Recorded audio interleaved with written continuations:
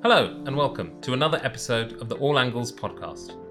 In today's episode, I speak to Alex Edmans, a professor at the London Business School of Finance, and many other things as well. I've been fascinated with Alex's work ever since he first wrote the book Grow the Pie and his recent literature. In this episode, I ask him questions about how his thinking has evolved over the last 2 years on stakeholder and shareholder value creation, particularly in light of things such as the pandemic, the European war, and the anti-ESG rhetoric that we're seeing in parts of the world. We talk about what are the big opportunities for us? Are we at peak ESG? Will it go mainstream? Is this the end of ESG? And many other topics and questions that I know at the forefront of practitioners' minds.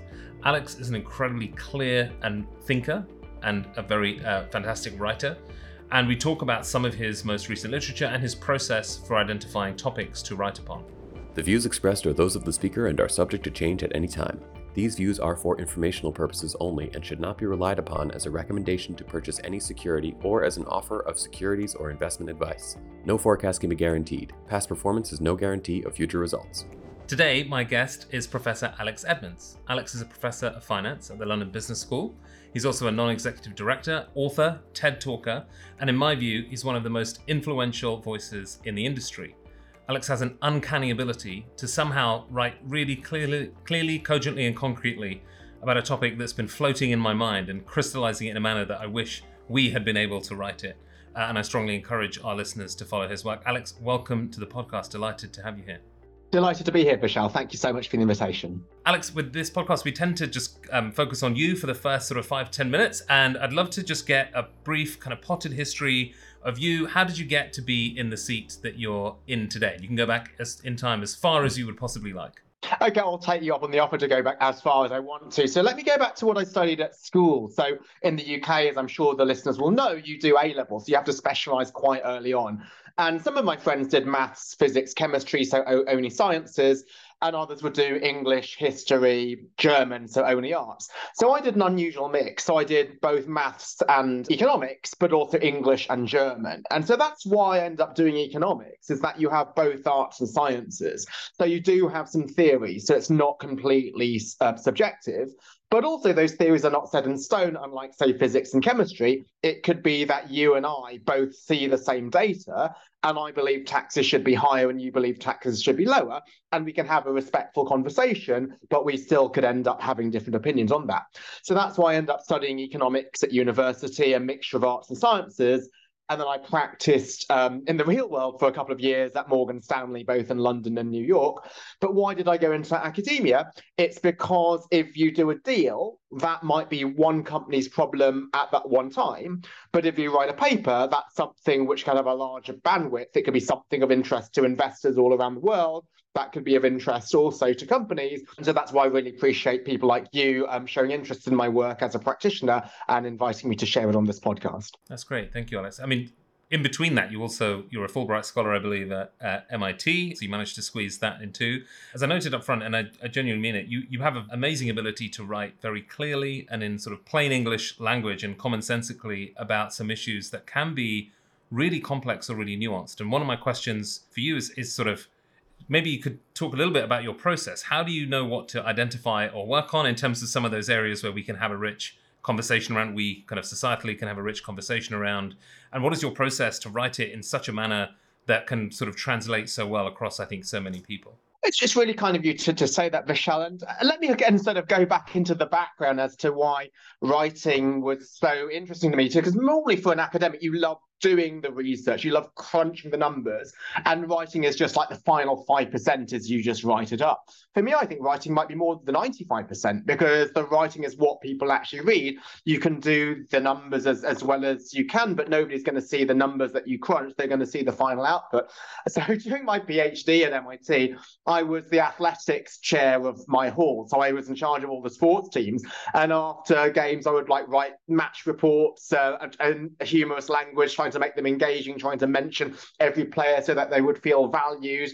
And when I was at Oxford, I was the sports editor of the Oxford student newspaper. So I always liked the challenge of writing for a general audience and making something as interesting and engaging as possible. So then when it goes on to why do I choose to write on particular topics, I do think what's important is real world relevance. Now, that might seem obvious, but there are some academics who think, well, if you're working on real world stuff, that's dumbed down, right? If you were a true academic, you would do stuff so highbrow that nobody else would understand it. And that's a bit like saying, an indie musician saying, you are too mainstream because too many people are buying your records.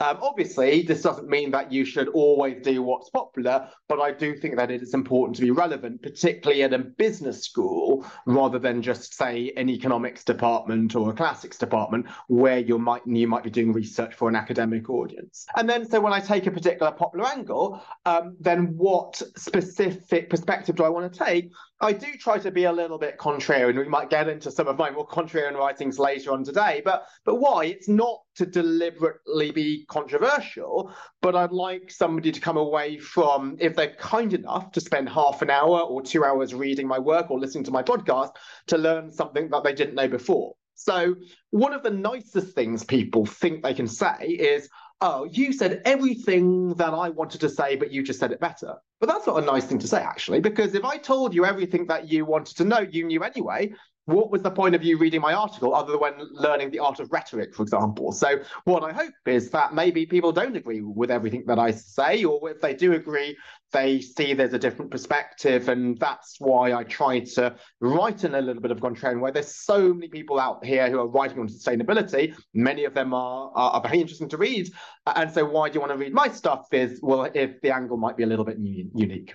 Excellent. Well, Alex, I'm going to take you up on that. I'm a big fan of Grow the Pie and your two of your most recent papers, The End of ESG and Applying Economics Not Gut Feel. So I want to take sort of each in turn, if you don't mind. And I want to talk to you about some of the things that definitely resonated very strongly with me, but some of the things that are not necessarily challenged, but I would love for you to sort of explain or unpack, or I'd just love to know how your thinking might have evolved. And I think one of the things that comes through in your writing as an undercurrent is the need to not be too dogmatic about some of our views and to sort of update our thinking sort of through time. So I might start with Grow the Pie, if you don't mind. It's the book, obviously, that you wrote and was released in, I think, 2020. It was on the Times bestsellers list in 2020.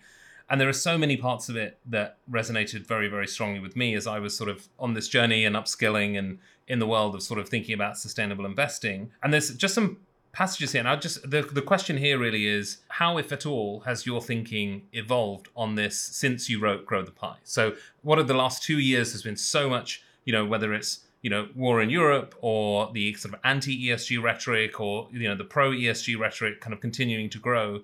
Has that sort of shifted any of your sort of thinking? I'm just kind of really curious. So the first part of the extract I took from the book was, I'm going to read this quote. So, delivering high profits need not be shameful. Failing to deliver profits and social value is. Pienomics, I think as you describe it, views profit as an outcome and not the only goal. The goal is to create value for society with profit as a byproduct. That resonated with me very strongly. Do you think that survives? Is that still viable in today's world where we're sort of besotted with sort of the right, perhaps in the US, thinking about sort of anti-ESG and legislating against sort of thinking about anything other than profit as the goal or the outcome? So I do think it survives, and I do think it's actually been supported by recent events. And you might think, well, he would say that, wouldn't he? So let me just give you a little bit of substantiation behind that comment. So let me just explain to the listeners who don't sort of aren't familiar with the idea of Grow the Pie. So what is it about? What is the pie? The pie is the value that a company creates, and that can be divided between profits to investors or value to society. That's fair taxes, fair wages, and fair prices.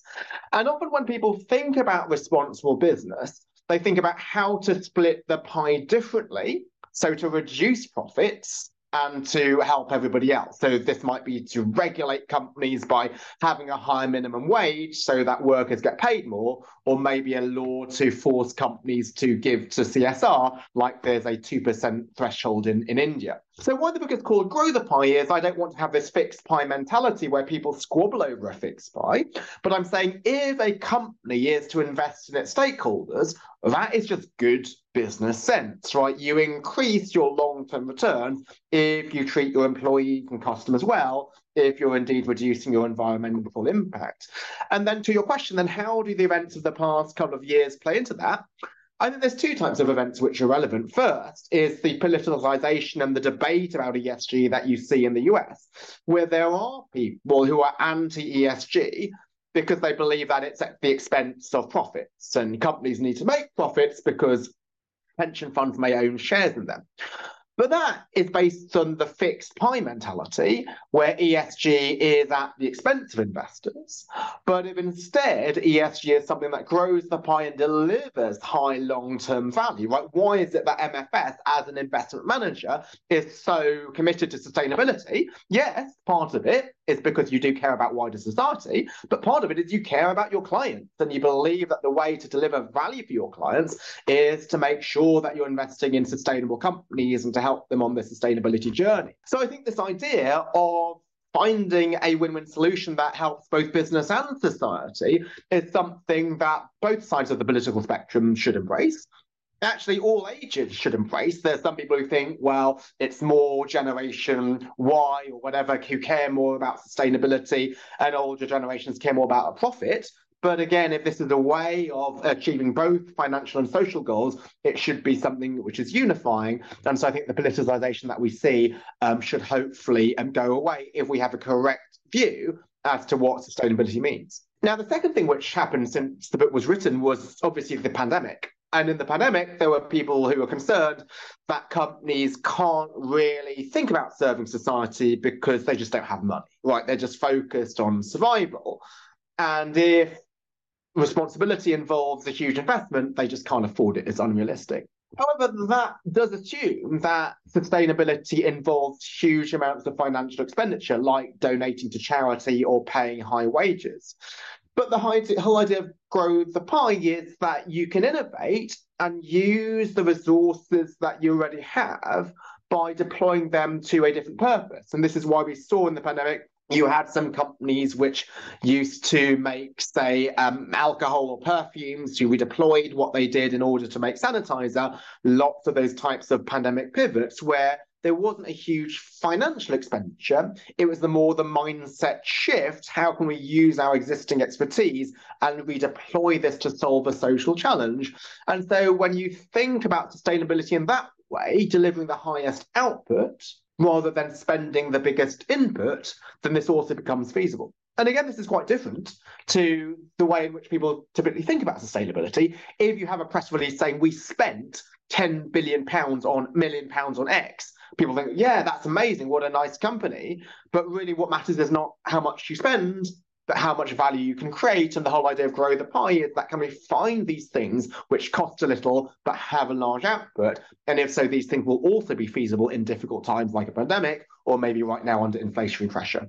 Brilliant. Thank you. That's really, really clear. A linked thought that you have in Grow the Pie, you talk a little bit about integrated reporting. You have a line that I loved since I read it, which is the greatest role of integrated reporting is to spark integrated thinking. And you talk a little bit about the need to balance qualitative and quantitative measures. In my view, it feels as though integrated reporting was kind of a hot topic maybe 2 years ago, but hasn't really come on perhaps as fast as I assumed that it would sort of at the end of 2020. Is that fair in your view? Or are there, what is your view of where integrated reporting and integrated thinking is today? And what's the kind of trajectory that we're on? So that's a really interesting discussion. So what is integrated reporting? Well, as I see it, it recognizes that to understand the value of the company, you need both financial and non-financial measures. And so this is the whole idea of integrating them together. And notice this is not something that my book introduced as being new. That's something that we have known since at least the balanced scorecard of 1992. If you want to understand a company's performance, we need a balance of financial and non-financial measures, and also both quantitative measures and qualitative measures. So to look at human capital, yes, you would look at employee turnover, yes, you would look at diversity statistics, but you'd also try to understand culture through some qualitative means. But instead of that, what I see happening is this focus on ESG metrics, ESG by numbers, trying to measure everything in as common and comparable a framework as possible.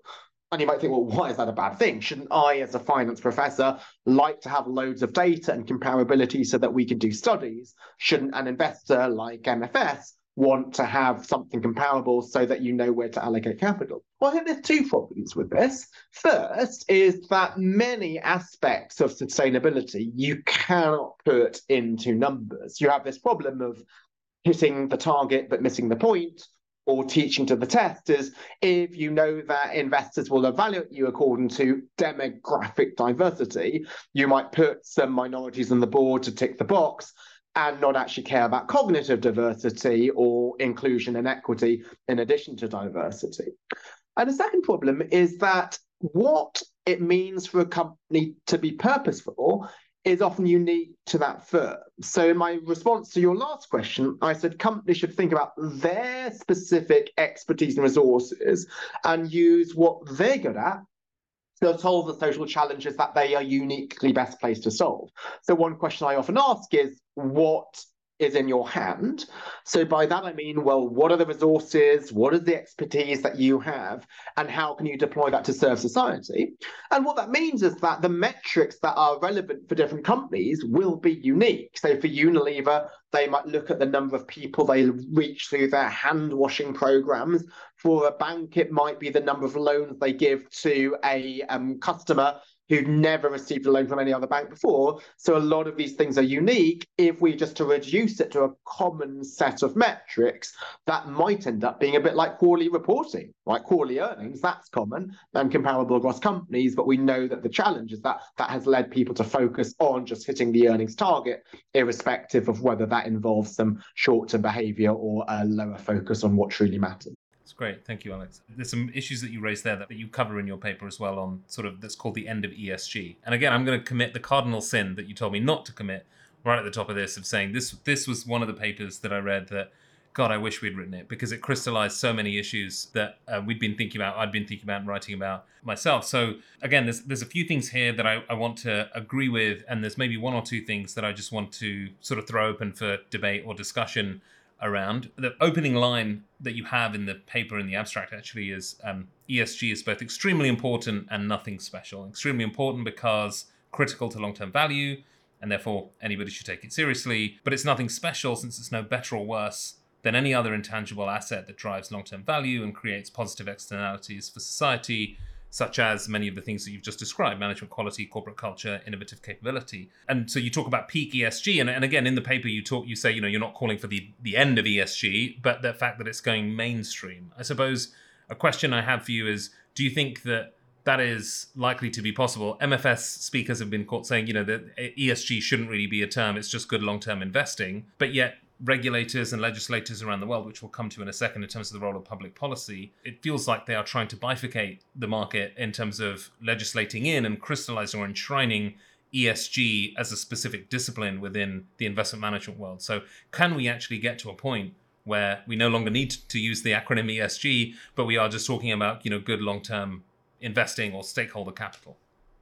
Yeah, so I think maybe a good starting point is to say, well, what is my position on ESG espoused in the paper, and then are regulators moving towards that position or against that position? So I think you highlighted the most important line, which is ESG is extremely important and nothing special. So the extremely important point is that everybody should embrace ESG, even if you don't have ESG in your job title, even if your only goal as an executive is to make as much money as possible in the long term. You should pay attention to ESG issues because investing in stakeholders pays off in terms of long-term value.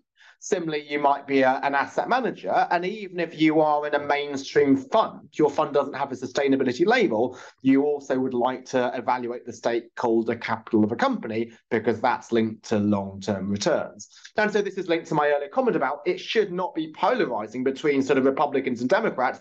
Everybody should care about ESG. It should not be seen as niche. But the second aspect is it's nothing special, is that often people think that ESG is a magic word and they put it on a pedestal compared to of the things that create long-term value, such as, say, capital allocation and management quality and innovation.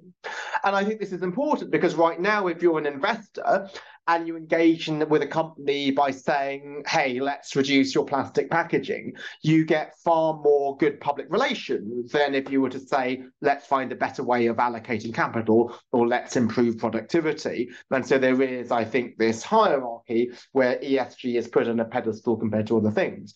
And I do feel that regulators are partly to blame. So blame, that might seem a strong word, and you might think, well, shouldn't I be somebody who wants to promote ESG as an ESG advocate? But I'm actually not an ESG advocate. I'm an advocate of creating long-term value. ESG is a way of creating long-term value, but so is just being a good business.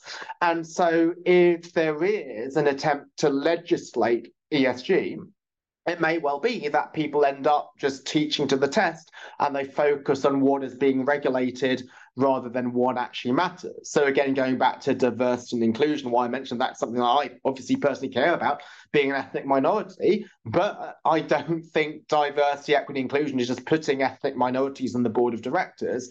It may well be that you have a white male who brings cognitive diversity or diversity in socioeconomic background. You can't just have this add diversity and stir idea of just hiring the diversity of people and then your profits will go up. You'll need to make sure that they're included and that there are ways to encourage a breadth of thinking and so on. What can you regulate? You can only typically regulate things that you can measure, but so much of the value of a company is intangible. So I feel that this regulatory idea leads to ESG by numbers, where people hit the target and miss the point. I think regulators themselves might not understand ESG compared to other drivers of value. So that's one of the reasons I wanted to write my papers, say, yes, we do want companies to maximize long-term value, but this whole idea of regulation might actually get in the way, is that people will just focus on only the regulated issues and ignore a lot of important unregulated issues. Yeah, I totally agree on all of it, especially the kind of long-term value creation, which again is an undercurrent of a lot of your work, end of ESG and applying economics. But just one of the things that maybe just to pause on was you have a section in your end of ESG paper called The Other Reason for ESG. And you touched on this before, that, you know, for MFS or organizations like us, the reason that we care about sustainability is because it's central to our fiduciary responsibility of creating value over the long term for our clients. That's the reason to care about it.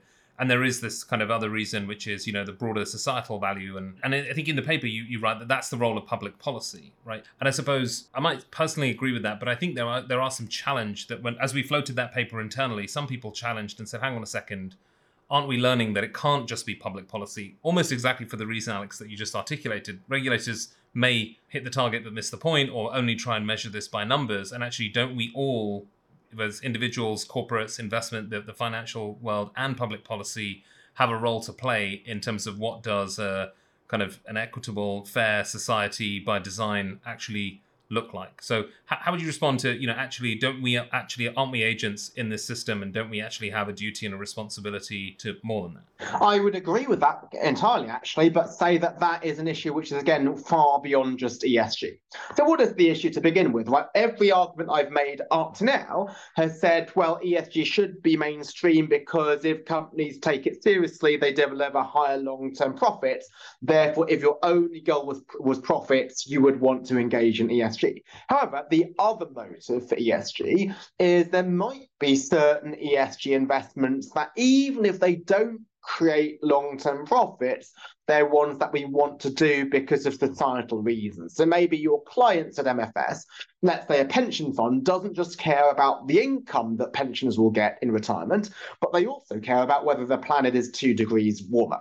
And even if there is not government action to put on a carbon tax, which means that it's not actually financially lucrative to decarbonize, you might push companies to decarbonize anyway, because that's just good for wider society.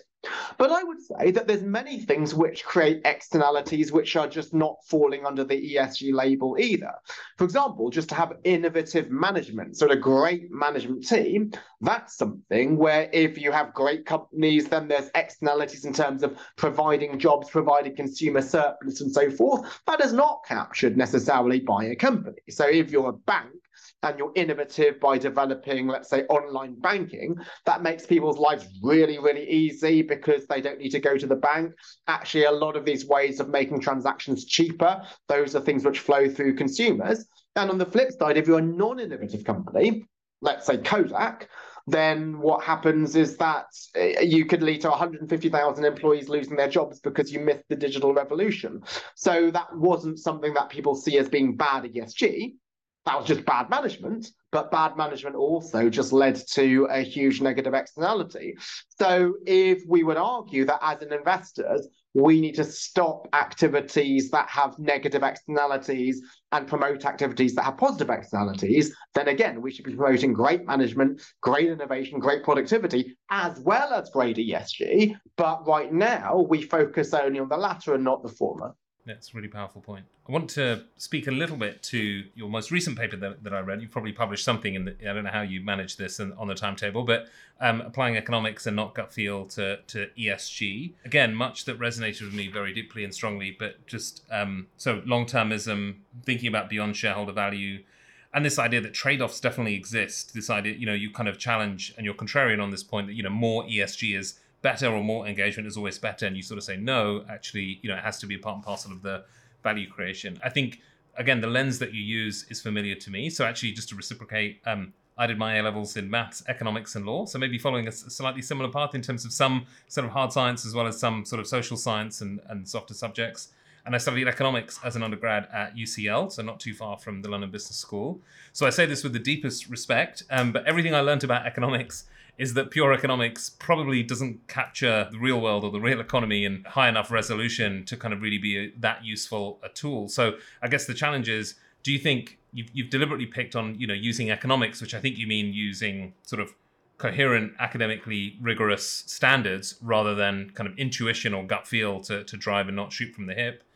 But do you think economics provides too narrow a lens to judge or measure sort of long-term value creation through, forgetting about ESG or sustainability for a moment? Do you think economics is too narrow a lens to use for that? Yeah, I think that there's a couple of interesting questions in what you just asked, Vishal. So the first is sort of what was the reason for writing it is linked to some of my early answers. People put ESG on a pedestal. They think it's some magic words that defy gravity and defy just the standard laws of business, right? Standard laws of business is that there are diminishing returns, right? In anything, right? Even more is not always better. And that's true even outside of business. Like more exercise is not always better. You could overtrain for a marathon. Whereas people think that if you have as high ESG measures as possible, this is great, but that could be at the expense of other things such as the productivity and innovation that we mentioned earlier. And also, ESG might matter in some times, but not others. It might matter for some companies, not others. It might be that in a downturn, we do need to focus on survival rather than some of these ESG issues. So I said, if we think about ESG, just like any other long-term investment, it's good, but we don't want to pursue an infinite amount, then we actually lead to much more nuanced decisions than if we were to think that ESG is some sort of magic potion. But then can we use economics to understand ESG? And I believe that we can. And I believe that economics gets much further than people think. So there was this idea that ESG is new, and economics is not fit for purpose in 2023. We need to scrap economics textbooks and develop something which is fit for purpose. And actually, I might have an incentive to support that viewpoint. So some of the listeners will know this textbook, Principles of Corporate Finance by Brealey and Myers, which I read at Oxford. I read when we were at Morgan Stanley. I joined that textbook last year and co-wrote the 14th edition. So I'd love to claim I completely scrapped that textbook and rewrote it. But in fact, I didn't, because a number of the core finance and economics principles, they still apply to ESG. Why? Economics is always about the long term. Like why? You learn in Finance 101 the value of the company is the present value of all future cash flows until the end of time. And this is true in practice, not just theory. Why is Tesla so valuable? It's not because of its short-term profit, but its long-term prospect. And when you get to the externalities point, which is what about the things that we do to society which are not captured in long-term profits, there's a whole branch of economics called welfare economics, which looks at externalities. A lot of the great developments of people like William Nordhaus, who won the Nobel Prize for environmental economics, they have taken externalities really seriously. So I do think economics, when you actually consider the breadth of economics, not just the narrow things that people caricature, that does get you a lot of the way. But you learn not just from economics, you learn from other disciplines as well, which is why I was quite lucky to have my relatively broad sort of A-level background. And then at Oxford, when I was an undergrad, I did economics and management. And management involves not just finance, but accounting, marketing, strategy, organizational behavior, and so on. My perhaps most cited paper in finance is one looking at human capital and employee satisfaction, which is an organizational behavior issue. I published in management journals. I've started a new paper on diversity, equity, inclusion. Not just demographic diversity, with a strategy scholar. So I do think we learn from other business disciplines, and we might learn even from disciplines outside of business as well. So there might be issues like philosophy, which might also help. Baroness Honora O'Neill, a philosopher who was president of the British Academy, she kindly endorsed Grow the Pie, and it's something that she has been thinking about quite seriously as well. So I do think that we want to learn from as many diverse perspectives as possible. That's a great point. Thank you, Alex. I have some quick fire questions to bring us home, if you don't mind. So the first question is, if you took a step back, what would you change in the industry? I try to make incentives more long-term. So when you have the trade-offs between profit and purpose, they do exist, but the trade-offs mainly bite in the short term. The more longer-term your horizon, the more stakeholder and shareholder value become aligned. Great. Outside of changing incentives, what do you think is the big opportunity that we have ahead of us in the short term? It's to recognize the huge amount of intangible stuff within ESG. So people focus loads on the ESG metrics, but if something was perfectly measurable, then it would be in the stock price, right? Markets are relatively efficient. People bemoan the fact that ESG is relatively intangible and qualitative, but that makes it a really exciting opportunity, because if these things are hard to assess and the market gets it wrong, then any serious engaged investor might be able to unlock alpha by evaluating these qualitative issues seriously. Great, thank you. I mentioned before that we often share your work internally, and one of the internal stakeholders wanted me to pose a question around the efficacy of SDGs in measuring progress and your perspective. Our perspective generally is that SDGs are a wonderful thing for nation states to think about kind of broad goals and the 169 kind of underpinning things to the 17 SDGs. I believe that you've written about the fact that organizations should probably focus on the one or two things that I think in your language is the thing that they are uniquely well designed to sort of solve for. And yet we see a push from asset owners and clients and institutional investors to want to map everything and attribute things back to things like the SDGs in a bid to understand broader impact. So we are dealing with that confusion a lot of sort of trying to shoehorn a framework that was designed for nation states and the UN into a kind of corporate investment portfolio type parlance. What are your thoughts on SDGs and how useful or not they can be to measure impact or progress? I think the way you described it, Vishal, is very close to my view on the issue. Is these are nation-level goals. These are goals for countries to achieve, but that doesn't mean that every single company needs to tick all 17 boxes. It could be that a country comprises many companies. One company focuses on 1, 4, and 7, another looks at 2, 8, and 13. So why do I think the SDGs help? So I do think that they provide a common narrative. And so if you are, let's say, an asset owner and you really care about particular SDGs, then you can allocate your capital to companies that focus on that. But I think if you're a company, the tail should not wag the dog. I think a company should first think about what is in my hand, what am I good at, what are the problems that I want to solve, and after saying, well, my purpose is to solve these problems, then you can map it to SDGs afterwards. but I wouldn't sort of start with here are the SDGs, which are the ones that we want to address, or can we address as much as possible, because it could be that you address a problem which might not be captured neatly in the SDGs, or maybe it's only captured in one SDG and there might be pressure to solve a different problem which can capture more SDGs, even if it's not as linked to your comparative advantage. So start with what is in your hand, then report according to the SDGs after the fact, rather than deciding your strategy or purpose by how many SDG boxes can we tick. Thank you. I think your what is in your hand question is a great one for self-reflection for the audience as well. I think we should probably all be asking ourselves that question. One question I like to ask my guests is a wisdom question, wisdom standing for what I should do differently on Monday. So in terms of practical advice for any of the practitioners, what would you like to see practitioners in this field do differently on Monday, having heard this podcast? Well, I think the very obvious question is ask yourself what is in your hands, right? So what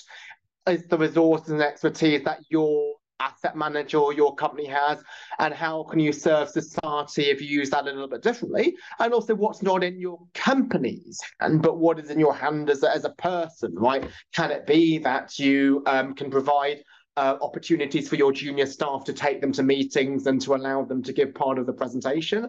Might it be something as simple as, oh, I actually have the client relationships here.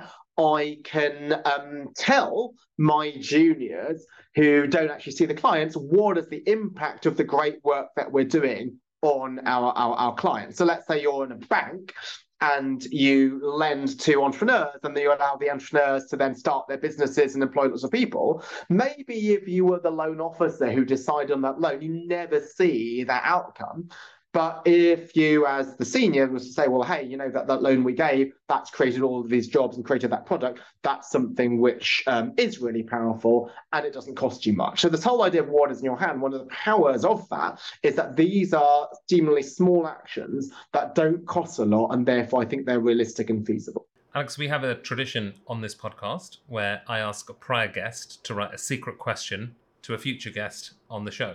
So you'll have the same opportunity to retaliate, but I have a secret question from you from a prior guest, which I'm going to open out. So if we were in person, there'd be a dramatic opening of the envelope. So just to picture that in your mind. So the question is, how would you measure stakeholder capital over a longer time frame instead of the current model of 1, 3, 5 year alpha? So I feel like that's actually a perfect question for you, even though the person who wrote that could have had no idea that I'd be talking to you. But I think the question here is about time frame. So if we currently measure value creation in our world, we are measured against a relative return of 1, 3, 5 year alpha, and yet we know that's probably a poor way to think about stakeholder value creation or stakeholder capital over a longer time frame. How would you think about that differently, or how would you measure that differently? Yeah, I don't think you can measure stakeholder capital because, as I mentioned earlier, it can comprise many different dimensions, many of which would be qualitative as well as quantitative. It's just like asking, well, how do you measure the quality of a teacher? Right, you can look at the test scores, but that's not going to capture many of the things that you're going to look at. You're going to value. How do you measure the quality of a parent? How do you measure the quality of a boss or mentor at work? I think there's a lot of obsession with, measurement. But why? There's so many things in life that we care about, which we don't measure. How did you choose who to marry? You don't measure a particular attribute of your spouse, earning power or whatever. There's many qualitative factors in that. So I would say, rather than measuring stakeholder capital, what is the output of stakeholder capital that should be long-term shareholder returns? And so I don't have any better silver bullet than just measure shareholder returns over a longer time horizon than 5 years. And is that possible, you might think? Well, CEOs, they might only be in the job for 4 or 5 years, but one development is to require CEOs to continue to hold shares in their company even after they've retired. How do you measure whether you have a good spouse? Well, you measure an outcome. If you've been married for 25 years or something like that, that might indeed be a good outcome. How do you measure whether a teacher is good? Well, can you still remember the values that they taught you 10 or 15 years later? So I think I would try to measure the outcome of stakeholder capital rather than stakeholder capital as an input, because it contains so many different dimensions, some of which are just qualitative. Alex, thank you so much. You've been extremely generous with your time and your insights. I'm deeply grateful. Actually, I've recommended to people at the top of the call that they should be following your work. What's the best way for people to follow your work and keep up with what you're thinking about? Well, that's really kind of you to suggest that. So, two ways I'd say. So, one is Twitter at @Edmans, AEDMANS, and my LinkedIn is Alex Edmans. And so, what I try to share in that is not just my own work, but I often try to share work by other people. So, I think there's a lot of great academics and also non-academics producing not just research papers, but also opinion pieces and articles. And I try to share even things that I disagree with, because even if I disagree with a stance, maybe 90% of a stance, there might still be 10% in which I agree with. So one thing I do try to do with both of those social media platforms is share other people's work, not just my own. That's great. Alex, again, thank you so much. Really, really appreciate your time today. Really enjoyed the interview. Thanks so much for inviting me.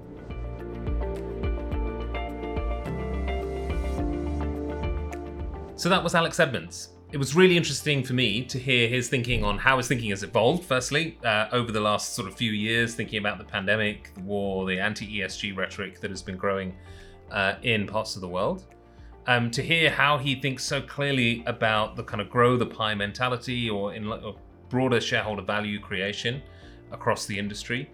And his question, what is in your hand? It's an interesting one to reflect on. What is in our hand collectively as we, as agents of change, can affect the kind of broader real economy and the capital markets as well. So I hope you enjoyed the conversation. I hope you took something from it. And again, I would strongly encourage you to follow Alex's thoughts and literature either online or on his publications. If you have any questions for us at the team here, please email allangles@mfs.com. We would love to hear from you. Thanks again.